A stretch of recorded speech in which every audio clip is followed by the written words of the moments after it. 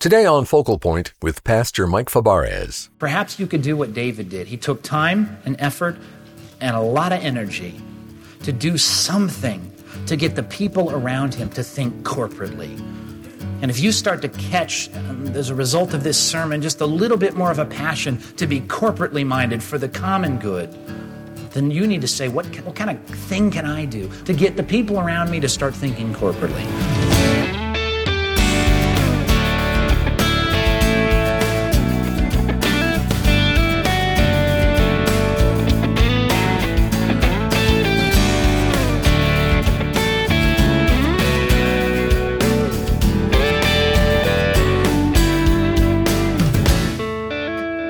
If there's one bright side to the pandemic, it's that it brought out people's altruistic sides. Today on Focal Point, Pastor Mike Fabarez is talking about the importance of taking a bigger perspective when it comes to the body of Christ as well. We're studying 2 Samuel and learning from David what it means to be corporately minded for the common good.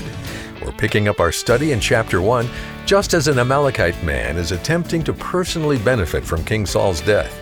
Here's Pastor Mike to explain. So here was an Amalekite who happened upon dead King Saul before the Philistines came back and cut his head off. He finds his crown and his armband. He marches for 3 days back to David and ends up saying, "Hey, Dave, you're really going to be happy about this. Saul, he's dead. So I know what that means for you. It means promotion. And it means no more running, no more being a fugitive. I know you're going to be happy with this. And as a matter of fact, if you're on an object of your happiness, you could look at me because you know what I did? I was the guy who actually finished him off. Here's the crown, here's the armband. If you want to throw a party or something, I'll understand. Need my name? That's great. He expected David to be happy. Why did he expect David to be happy? Because his assumption was that though this was bad news, that Israel had lost a battle and their king was dead, for David as an individual, it was good news. For the nation, bad news. For the individual, good news.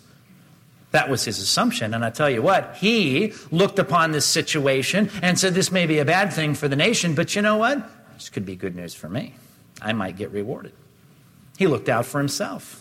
He put his own interests first, and that was important. It's the American way. How can I make an opportunity out of this bad situation? Individual concern. He said, what can I get out of this? Because he knew what David was getting out of this, and he thought for sure it would be appropriate to put the focus there. Are you tracking with me? You want to be a godly person. You want to be someone that reflects the heart of God. The first thing we need to stop doing, number one on your outline, if you're taking notes, these are 3 statements be worth getting down. The first thing you and I need to stop doing, we need to stop asking, what's in it for me? That's the question that, though it's never articulated in the text, it permeates the first 10 verses of this passage.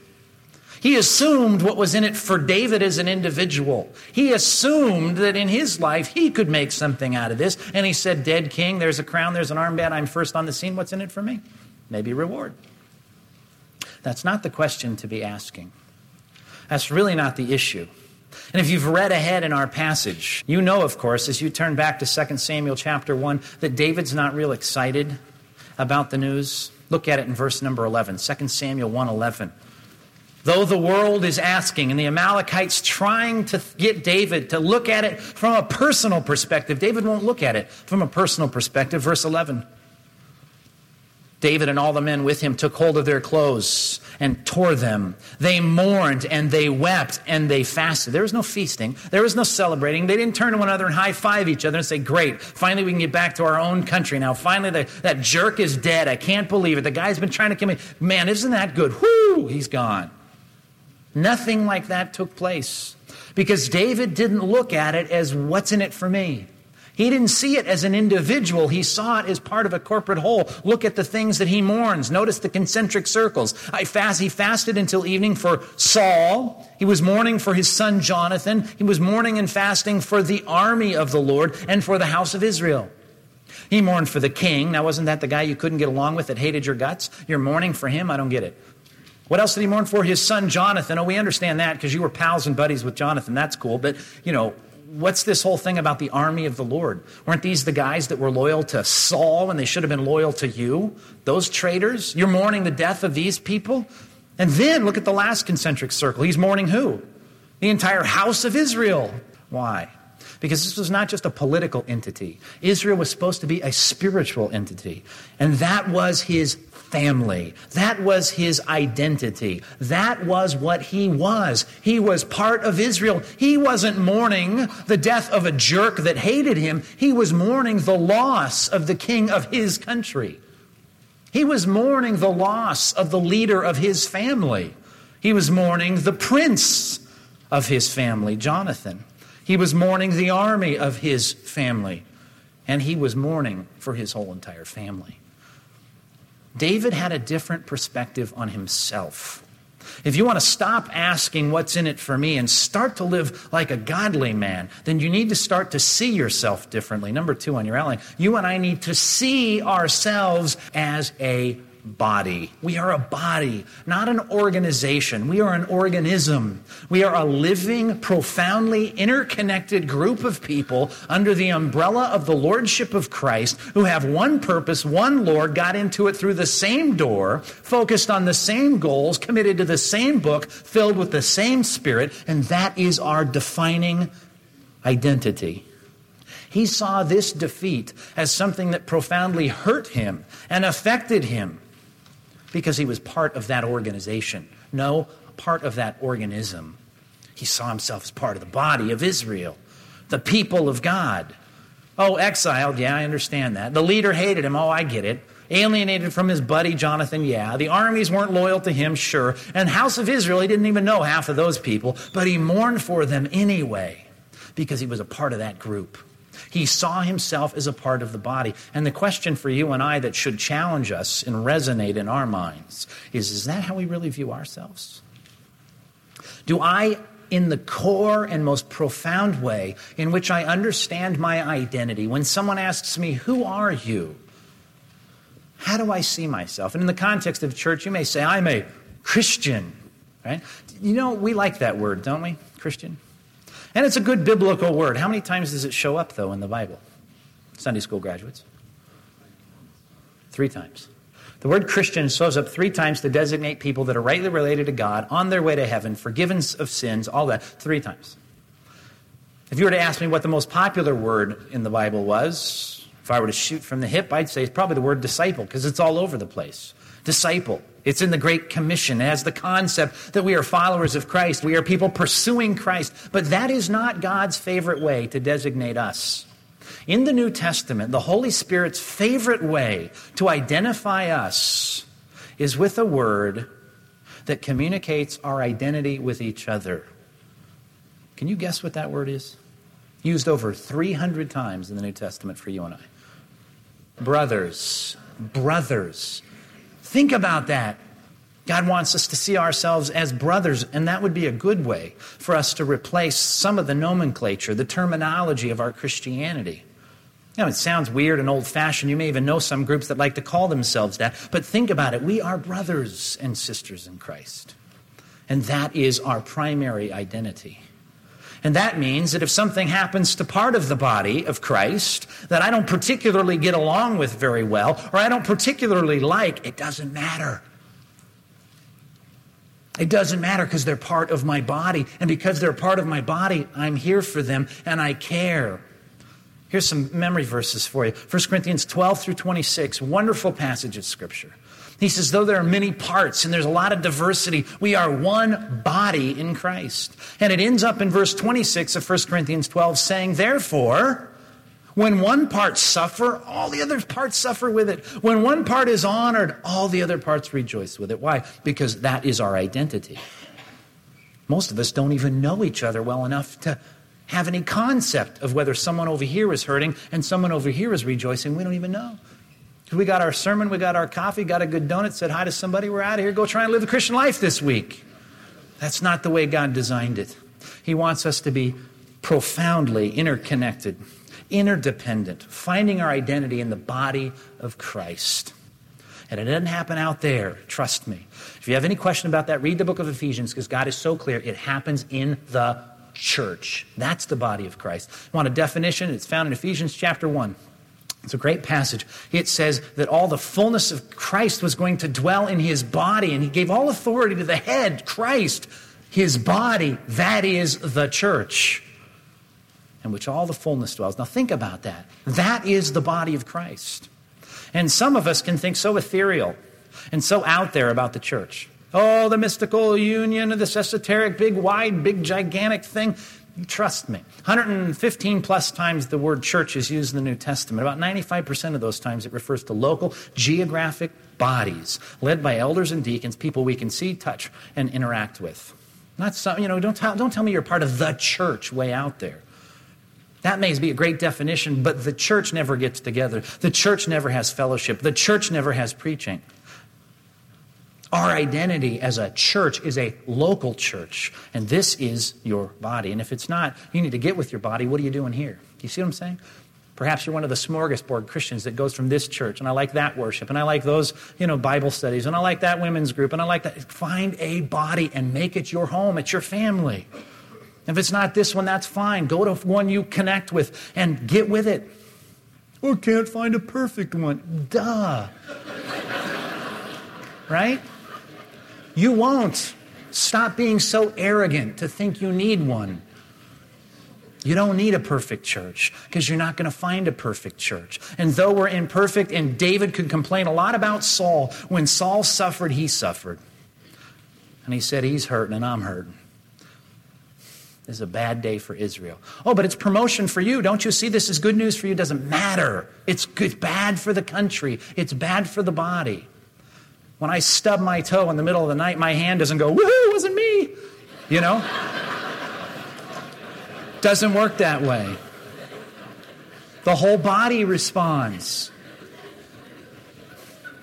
Think about it, though. Really, part hurts, the whole body responds. We are interconnected. Do you feel that way?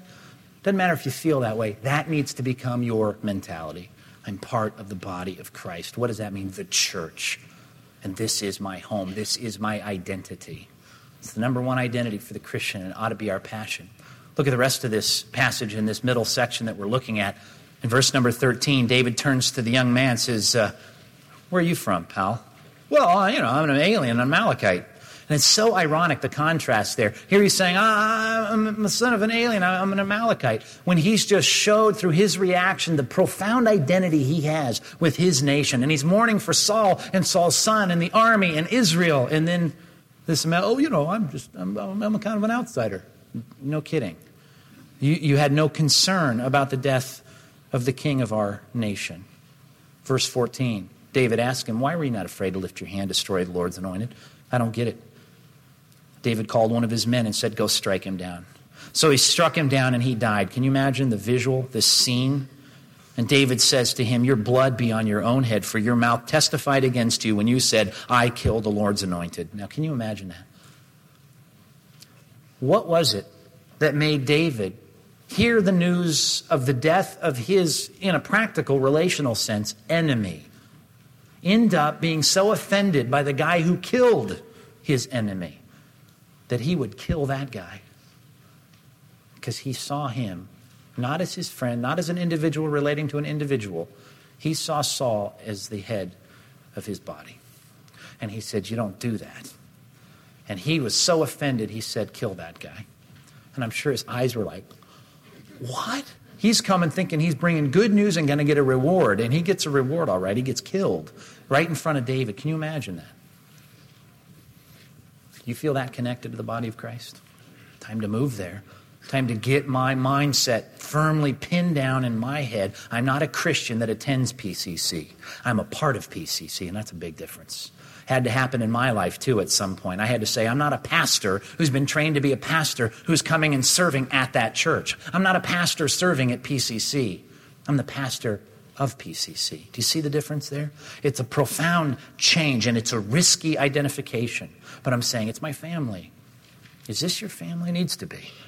And if you could start to think that way and interact that way and get to know people in this family and start seeing your life as an independent pursuit of Christ, as a corporate pursuit of Christ, you might find the incredible fulfillment that comes in being part of a family.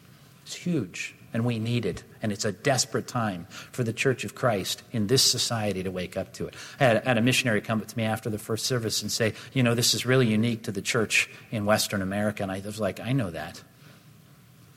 You go to other parts of the world and you talk to those people, say in China, in the underground church. Do you think they view it as individual Christians coming and getting fed on Sunday morning so they can go off and live their independent Christian life? No way. See yourself as part of the body. And when you do, if part of the body hurts, like in verse 17, what's going to happen? David's going to take up lament concerning Saul and his son Jonathan. Part of the body hurts, he's going to hurt. Part of the body's honored, he's going to rejoice. What's interesting, though, and we could have ended the message there or could have tied it up real quick and looked at his poem that he wrote, this elegy of the death of Saul and Jonathan. But, what got me was the wording in verse 18 that I thought is really an independent thing for us to learn from this passage. Not only do we need to stop asking what's in it for me and start seeing myself as part of a body, but in verse 18, look at what happens. Second word, and ordered that the men of Judah be taught this lament of the bow. David ordered that the men of Judah be taught this lament of the bow. And not only that, this whole lament, this elegy from verses 19 through 27 was published in a book. He even gives the title, the Book of Jashar, this collection of poems and songs in Israel. David carefully crafts a lament for the death of Saul, a guy that hated him and wanted to kill him, and his son, who he happened to love and was connected with. And he forces people to learn it. He publishes it in a book.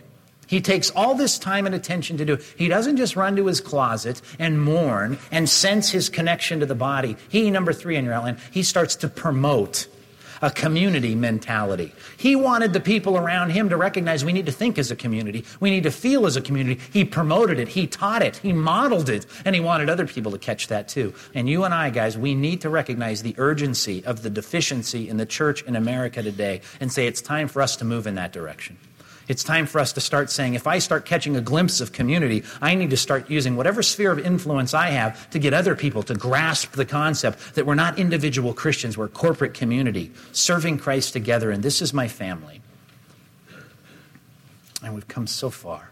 I was at a conference this weekend, listening to people talk about things.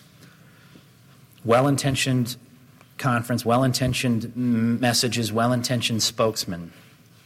But they missed the concept of community. They missed it. Because all they did in appealing to me was talk to me about what's best for me and my family. And they didn't mean my church family. They meant what's best for me and my kids. And that's really not the question for us to ask. It's not about me teaching my children to succeed as personal individuals in this world. It's about me, according to the Bible, taking my kids like arrows and recognizing that God has a purpose for them, not to succeed and make it into some great college and get some scholarship and some great job so he can buy some great house with some great car with a 3-car garage and a nice collie that greets him when he gets home and kids playing on his lap. It has nothing to do with that. The goal for my children are to be a viable part of the body of Christ. It is not about what's best for my individual Johnny and Susie. It's what's best for the body of Christ. Because I am a part of a body, and my children, Lord willing, will be part of a body.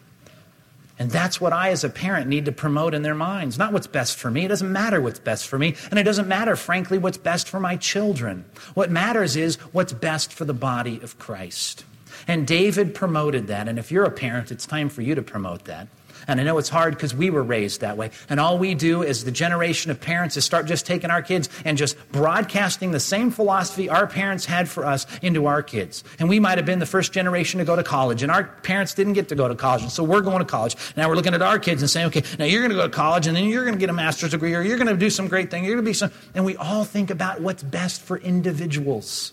David promoted community, and he says in verse 19, your glory, O Israel. lies slain on your heights. How the mighty have fallen. Tell it not in Gath. That was the foreign capital of Philistia, along with the next one. Proclaim it not in the streets of Ashkelon, another major Philistine city. Lest the daughters of the Philistines be glad, lest the daughters of the uncircumcised rejoice. He's concerned about reputation of the body, not his own little band of people, not his own relationships in his house. He's concerned about the big picture. How does it relate to the body of Christ? And in our life, that needs to be our passion. If you want to make this work, perhaps you could do what David did. He took time and effort and a lot of energy to do something to get the people around him to think corporately. And if you start to catch, as a result of this sermon, just a little bit more of a passion to be corporately minded for the common good, then you need to say, what kind of thing can I do? What kind of curriculum can I write? What kind of thing can I start saying in front of my children or those in my Bible study or whatever sphere of influence I have to get the people around me to start thinking corporately? Not about rugged individualism. It's about success corporately. So on my way to the church last night, was listening to the news as they were talking about the U.S. women's soccer team. Big Yahoo, everybody's into that, it seems, and I'm listening to this, and I was impressed by the fact that this team, and I know they've tried at this, and I've heard it on several broadcasts, and sportscasters have mentioned, they really are seeking to maintain this team attitude. Have you heard this?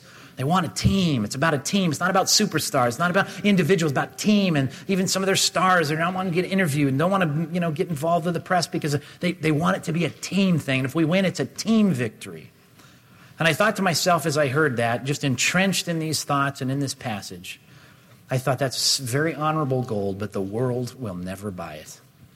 Because they want stars. They want individual stars. We want someone's face we can plaster on the Wheaties box. We need someone to make Nike endorsement ads. We need individuals because we relate to individuals. A team on the box doesn't work. We want people we can say, I want to be like that person because I want to individually excel like that person individually excelled.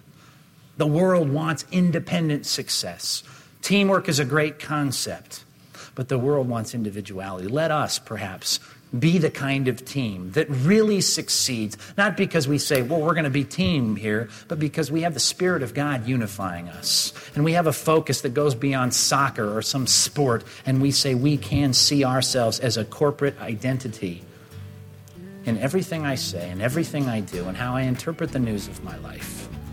And you and I can be salt and light in a dark world that's full of individuals trying to succeed. We can be passionate about the common good.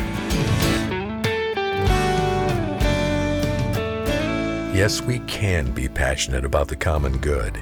You're listening to Pastor Mike Fabarez and Focal Point.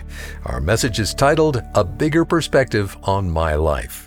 Now, if you missed any portion of this two-part sermon based on 2 Samuel chapter 1, make sure to listen online when you visit focalpointradio.org.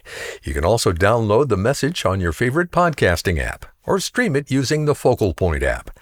Now, if you're feeling distant from God, could it be that you're ignoring His Word? Maybe you want to be spending more time in Scripture, but you don't know where to start. Well, if this describes you or someone you know, then this is the perfect opportunity for me to tell you about this month's featured resource. It's a book called How to Eat Your Bible, and it offers practical guidance for overcoming the hurdles that prevent us from making Bible study a regular part of our life. We'll send you a copy of this helpful book as our thanks for your gift of any amount to support Focal Point. Thank you for investing in this work, so others may also develop a deep passion for God's Word. You can request the book, How to Eat Your Bible, when you go to focalpointradio.org, or when you call 888-320-5885. If you'd rather send your gift by mail, write to Focal Point, Post Office Box 2850, Laguna Hills, California, 92654. You might also consider joining the team of monthly supporters called Focal Point Partners. Now, these are people just like you who listen to the program and value reaching the world with the truth of God's Word. Our partners help us minister to others around the world by providing free access to all of Pastor Mike's sermons, devotionals, and videos, and helping cover our radio airtime costs. So sign up today when you go online to focalpointradio.org or when you call 888-320-5885. Well, I'm Dave Drury, inviting you to join us again on Tuesday when we'll take a deeper look at decision-making right here on Focal Point. Pastor Mike here. You know, it's an honor to be with you every day, helping you explore the depths of Scripture. But I want to be clear, no amount of Bible knowledge is ever going to save you. Be sure where you stand with God. Get in touch with us. We'd love to pray with you and for you. Visit us today at focalpointradio.org. We look forward to hearing from you. Today's program was produced and sponsored by Focal Point Ministries.